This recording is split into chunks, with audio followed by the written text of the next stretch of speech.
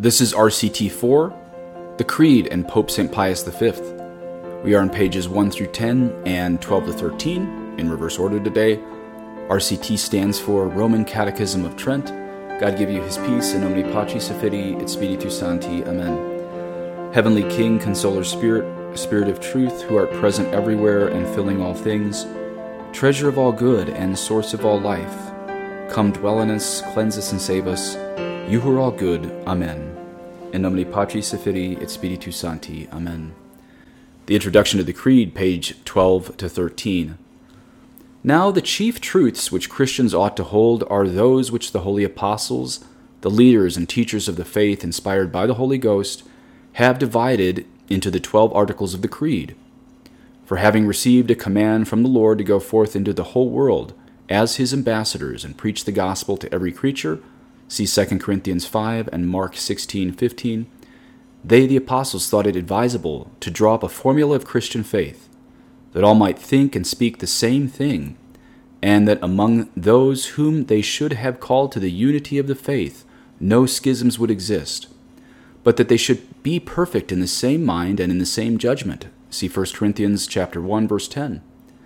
This profession of Christian faith and hope, drawn up by themselves the apostles, called a symbol, either because it was made up of various parts, each of which was contributed by an apostle, or because by it, as by a common sign and watchword, they might easily distinguish deserters from the faith and false brethren unaware brought in, see Galatians 2:4, adulterating the word of God, as in 2 Corinthians 2 and 4. From those who had truly bound themselves by oath to serve under the banner of Christ. Number 6, the division of the Creed. Christianity proposes to the faithful many truths which, either separately or in general, must be held with an assured and firm faith. Among these, what must first and necessarily be believed by all is that which God himself has taught us as the foundation and summary of truth concerning the unity of the divine essence, the distinctions of three persons, and the actions which are peculiarly attributed to each. The pastor should teach that the Apostles' Creed briefly comprehends the doctrine of this mystery. For as has been observed by our predecessors in the faith, who have treated this subject with great piety and accuracy, the Creed seems to be divided into three principal parts, one describing the first person of the divine nature and the stupendous work of the creation, another the second person and the mystery of man's redemption, a third, the third person, the head and source of our sanctification, the whole being expressed in various and most appropriate propositions. These propositions are called articles, from a comparison frequently used by the Fathers. For as the members of the body are divided by joints or articuli, so in this profession of faith, whatever is to be believed distinctly and separately from anything else is rightly and suitably called an article. Okay, and just a quick public service announcement that you may have heard in my last VLX. I do promote my Apple podcast quite a bit, but some of you probably watch these videos and occasionally want the capability of audio only on the go on your Android smartphones. If that's the case, remember you can get the audio only for all of these podcasts on the go for free on your Android too. Some of these Android apps in which I'm pretty sure you'll find the option to subscribe to Padre Peregrino is Anchor, Castbox, Dogcatcher with 2 Gs, Google Podcasts, Pocket Casts, and Spotify. Notice also we are using the Tan Publishers pagination on this Roman Catechism of Trent podcast, but Baronius Publishers also has a very nice version. Maybe the page numbers even line up. You can let me know in the comments.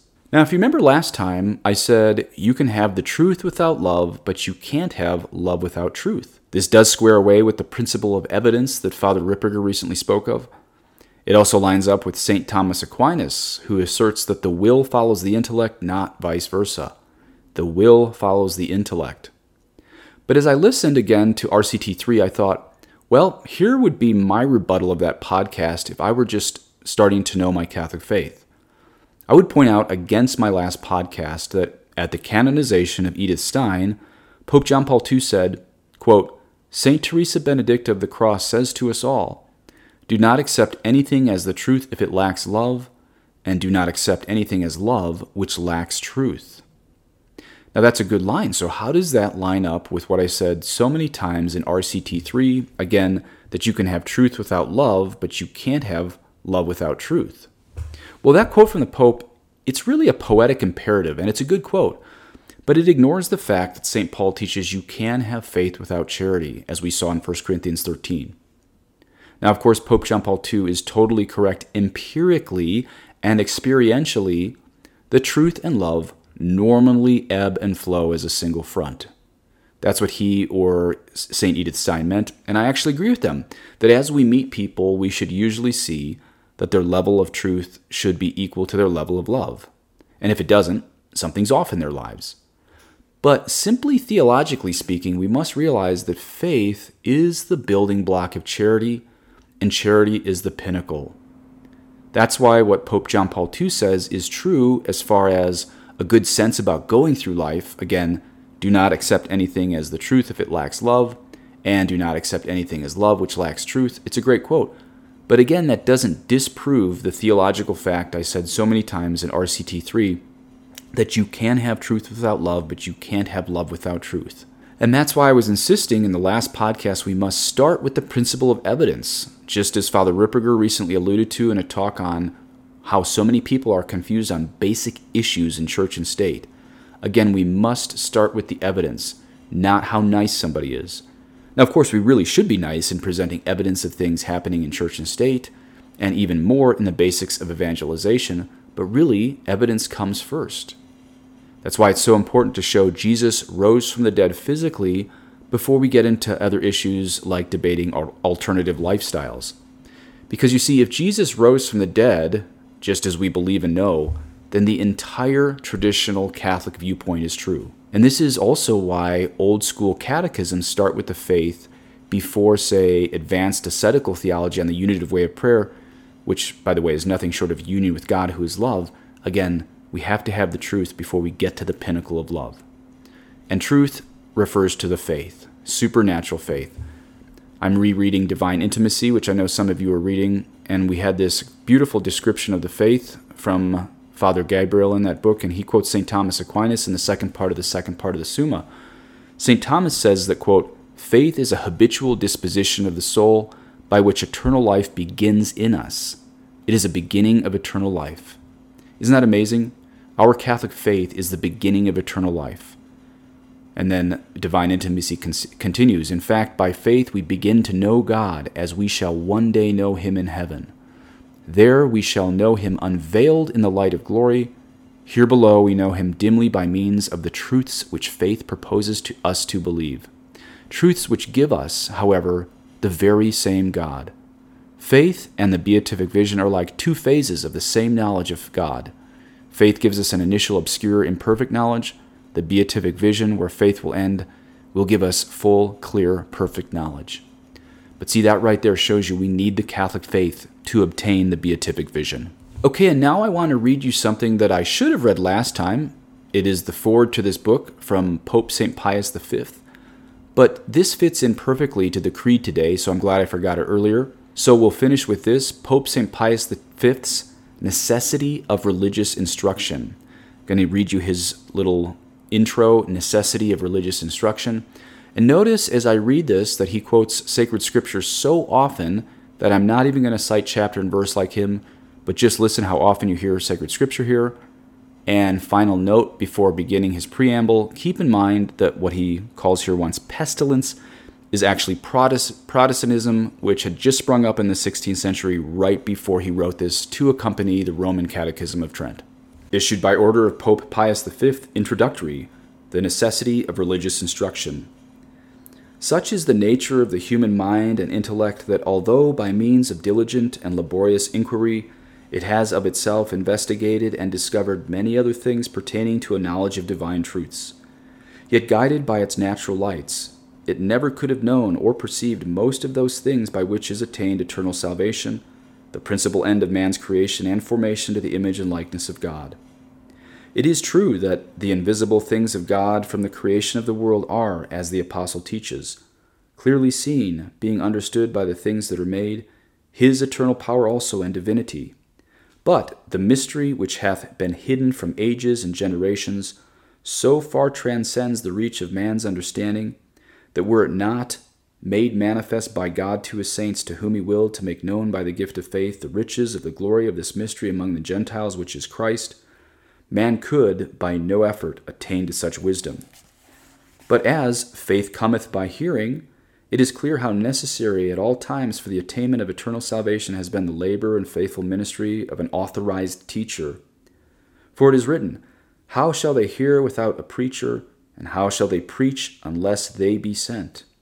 And indeed never from the very creation of the world has God, most merciful and benignant, been wanting to his own, but at sundry times and in diverse manners spoke to the fathers by the prophets, and pointed out to them in a manner suited to the times and circumstances a sure and direct path to the happiness of heaven. But as he had foretold that he would give a teacher of justice to be the light of the Gentiles, that his salvation might reach even to the ends of the earth, in these last days he hath spoken to us by his Son, whom also by a voice from heaven, from the excellent glory, he has commanded all to hear and to obey. Furthermore, the Son gave some to be apostles, and some prophets, and others pastors and teachers, to announce the word of life, that we might not be carried about like children tossed to and fro with every wind of doctrine, but holding fast to the firm foundation of the faith, we might be built together into a habitation of God in the Spirit. Lest any should receive the word of God from the ministers of the church not as the word of Christ, which it really is, but as the word of man, the same Savior has ordained that their ministry should be invested with so great authority that he says to them, He that heareth you heareth me, and he that despiseth you despiseth me. These words he spoke not only of those to whom his words were addressed, but likewise of all who by legitimate succession should discharge the ministry of the word, promising to be with them all days, even to the consummation of the world. The need of an authoritative Catholic catechism. But while the preaching of the divine word should never be interrupted in the church, surely in these, our days, it becomes necessary to labor with more than ordinary zeal and piety to nourish and strengthen the faithful with sound and wholesome doctrine, as with the food of life. For false prophets have gone forth into the world to corrupt the minds of the faithful with various and strange doctrines, of whom the Lord has said, I did not send prophets, yet they ran. I spoke not to them, yet they prophesied. In this work, to such extremes has their impiety, practiced in all the arts of Satan, been carried, that it would seem almost impossible to confine it within any bounds. And did we not rely on the splendid promises of the Savior, who declared that he had built his church on so solid a foundation that the gates of hell should not prevail against it, we should have good reason to fear, lest, beset on every side by such a host of enemies, and assailed and attacked by so many machinations, it would, in these days, fall to the ground. For, to say nothing of those illustrious states which heretofore professed in piety and holiness the true Catholic faith transmitted to them by their ancestors, but are now gone astray, wandering from the paths of truth, and openly declaring that their best claims to piety are founded on a total abandonment of the faith of their fathers, there is no region, however remote, no place, however securely guarded, no corner of Christendom into which this pestilence has not sought secretly to insinuate itself. For those who intended to corrupt the minds of the faithful, knowing that they could not hold immediate personal intercourse with all, and thus pour into their ears their poisoned doctrines, adopted another plan, which enabled them to disseminate error and impiety more easily and extensively.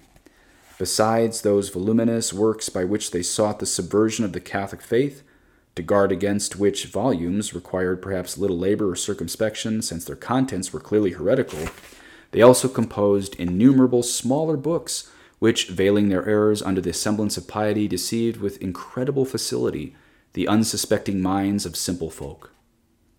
The nature of this work.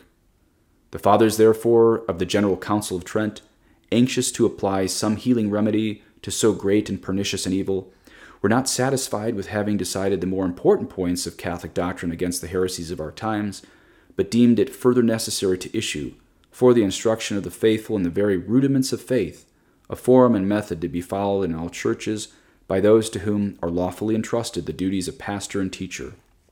To works of this kind many, it is true, had already given their attention and earned the reputation of great piety and learning, but the fathers deemed it of the first importance that a work should appear, sanctioned by the authority of the council, from which pastors and all others on whom the duty of imparting instruction devolves may be able to seek and find reliable matter for the edification of the faithful, that as there is one Lord, one faith, there may also be one standard and prescribed form of propounding the dogmas of faith and instructing Christians in all the duties of piety.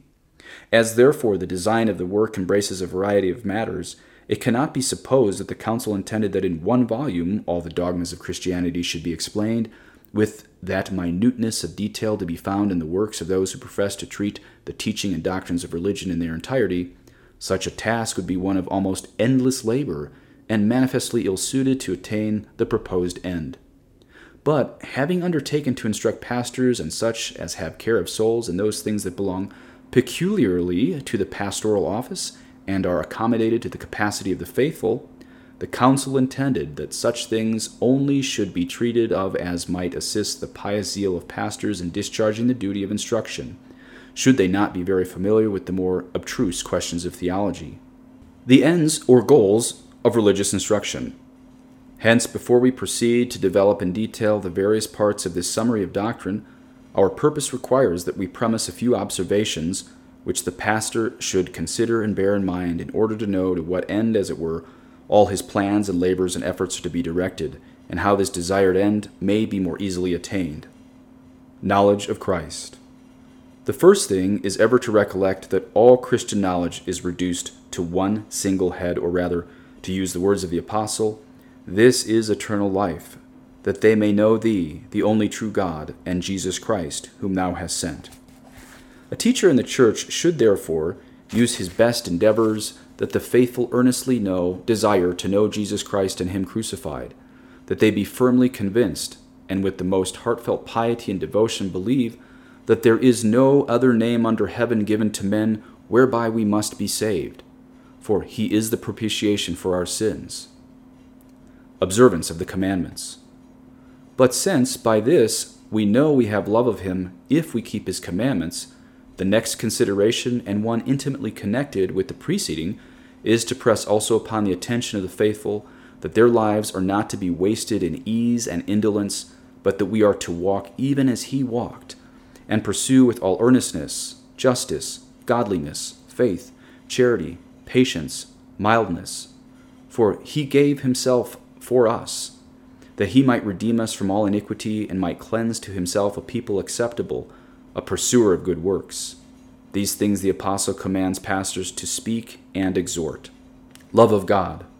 But as our Lord and Savior has not only declared, but has also proved by his own example, that the law and the prophets depend on love, and as according to the Apostle, charity is the end of the commandment and the fulfillment of the law, it is unquestionably a chief duty of the pastor to use the utmost diligence to excite the faithful to a love of the infinite goodness of God towards us, that, burning with a sort of divine ardor, they may be powerfully attracted to the supreme and all-perfect good, to adhere to what is true and solid happiness, as is fully experienced by him who can say with the prophet, "What have I in heaven, and besides thee, what do I desire upon earth?" This assuredly is that more excellent way, pointed out by the Apostle, when he sums up all doctrines and instructions in charity, which never falleth away. For whatever is proposed by the pastor, whether it be the exercise of faith, of hope, or some moral virtue, the love of our Lord should at the same time be so strongly insisted upon as to show clearly that all the works of perfect Christian virtue can have no other origin, no other end than divine love. The means required for religious instruction. But as in imparting instruction of any sort, the manner of communicating it is of highest importance, so in conveying religious instruction to the people, the method should be deemed of the greatest moment. Instruction should be accommodated to the capacity of the hearer. Age, capacity, manners, and condition must be borne in mind, so that he who instructs may become all things to all men, in order that he may be able to gain all to Christ, prove himself a dutiful minister and steward, and, like a good and faithful servant, be found worthy to be placed by his Lord over many things. The priest must not imagine that those committed to his care are all on the same level, so that he can follow one fixed and unvarying method of instruction to lead all in the same way to knowledge and true piety. For some are as newborn infants, others are growing up in Christ, while a few are, so to say, of full maturity. Hence the necessity of considering who they are that have occasion for milk, who for more solid food, and of affording to each such nourishment of doctrine as may give spiritual increase, until we all meet in the unity of faith, and of the knowledge of the Son of God, unto a perfect man, unto the measure of the age of the fullness of Christ. This the apostle inculcates for all by his own example when he says that he is a debtor to the Greeks and to the barbarians, to the wise and to the unwise, thus giving all who are called to this ministry to understand that in announcing the mysteries of faith and the precepts of life, the instruction is to be so accommodated to the capacity and intelligence of the hearers, that while the minds of the strong are filled with spiritual food, the little ones be not suffered to perish with hunger, asking for bread, while there is none to break it unto them. Zeal. Nor should our zeal in communicating Christian knowledge be relaxed because it has sometimes to be exercised in expounding matters apparently humble and unimportant, and whose exposition is usually irksome, especially to minds accustomed to the contemplation of more sublime truths of religion. If the wisdom of the Eternal Father descended upon the earth in the meanness of our flesh, to teach us the maxims of a heavenly life, who is there whom the love of Christ does not constrain to become little in the midst of his brethren, and as a nurse fostering her children so anxiously to wish for the salvation of his neighbors, as to be ready, as the apostle says of himself, to give them not only the gospel of God, but even his own life? Study of the Word of God. Now all the doctrines in which the faithful are to be instructed are contained in the Word of God, which is found in Scripture and tradition. To the study of these, therefore, the pastor should devote his days and his nights, keeping in mind the admonition of St. Paul to Timothy, which all who have the care of souls should consider as addressed to themselves. Attend to reading, to exhortation, and to doctrine. For all Scripture, divinely inspired, is profitable to teach, to reprove, to correct, to instruct in justice, that the man of God may be perfect, furnished to every good work. Division of this catechism. The truths revealed by Almighty God are so many and so various that it is no easy task to acquire a knowledge of them, or, having done so, to remember them so well as to be able to explain them with ease and readiness when occasion requires. Hence, our predecessors in the faith have very wisely reduced all the doctrines of salvation to these 4 heads. 1. The Apostles' Creed. 2. The Sacraments. 3. The 10 Commandments. And 4. The Lord's Prayer. The part on the Creed contains all that is to be held according to Christian faith, whether it regard the knowledge of God, the creation and government of the world, or the redemption of man, the rewards of the good and the punishments of the wicked. The part devoted to the 7 sacraments teaches us what are the signs and, as it were, the instruments of grace. In the part on the Decalogue, or 10 Commandments, is described whatever has reference to the law, whose end is charity. Finally, the Lord's Prayer contains whatever can be the object of the Christian's desires or hopes or prayers. The exposition, therefore, of these 4 parts, which are, as it were, the general heads of sacred Scripture, includes almost everything that a Christian should learn. How this work is to be used. We therefore deem it proper to inform pastors that whenever they have occasion in the ordinary discharge of their duty to expound any passage of the Gospel or any other part of Holy Scripture, they will find its subject matter treated under some one of the 4 heads already enumerated, to which they will recur as to the source from which their instruction is to be drawn. Thus, if the Gospel of the first Sunday of Advent is to be explained, there shall be signs in the sun and in the moon. Whatever regards its explanation is contained under the article of the Creed. He shall come to judge the living and the dead. And by embodying the substance of that article in his exposition, the pastor will at once instruct his people in the Creed and in the Gospel. Whenever, therefore, he has to communicate instruction and expound the Scriptures, he will observe the same rule of referring all to these 4 principal heads, under which, as we observed, the whole teaching and doctrine of Holy Scripture is contained. As for order, however, he is free to follow that which he deems best suited to the circumstances of persons and time. Please say an Our Father for me, et benedictio Dei omnipotentis, Patris et Filii et Spiritus Sancti, descendet super vos et manet semper. Amen.